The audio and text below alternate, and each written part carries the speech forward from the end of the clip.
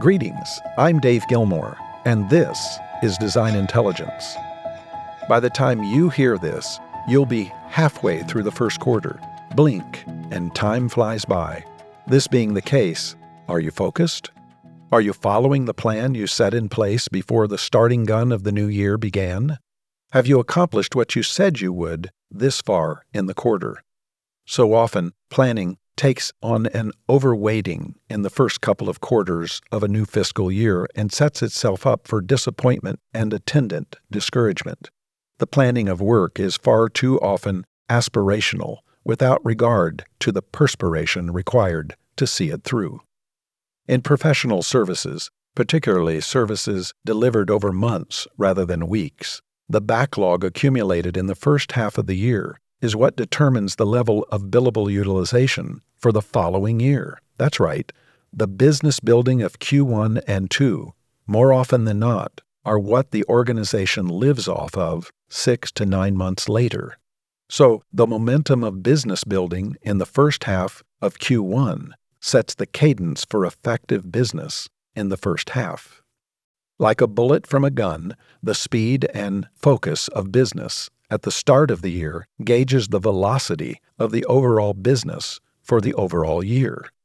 So coming back to the beginning of this podcast, are you following the plan you set in place before the starting gun of the new year began? Have you accomplished what you said you would this far in the quarter? If not, then dust off the plan, make the corrective adjustments, and get to it. Time waits for no one. Once passed, it's gone forever and can't be made up. As a leader of the organization, it's your responsibility to set the pace and ensure it's kept. It's your role to lead the execution of the plan so many painstakingly built with hopes and ambitions. Another aspect of leadership we at Design Intelligence are obsessed with is resilience. We see almost no firms consciously building resilience into their annual plans and budgets. We see little focused effort going into what-if scenario analysis and alternative planning.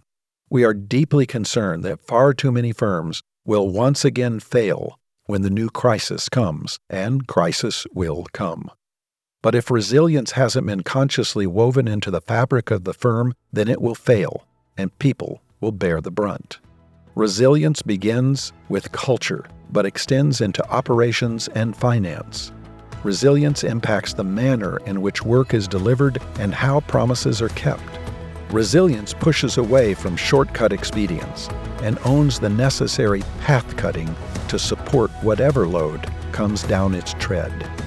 This is only accomplished by dedicated, focused, and intentional leadership. What kind of leader are you? Until next time, I'm Dave Gilmore, and this is Design Intelligence.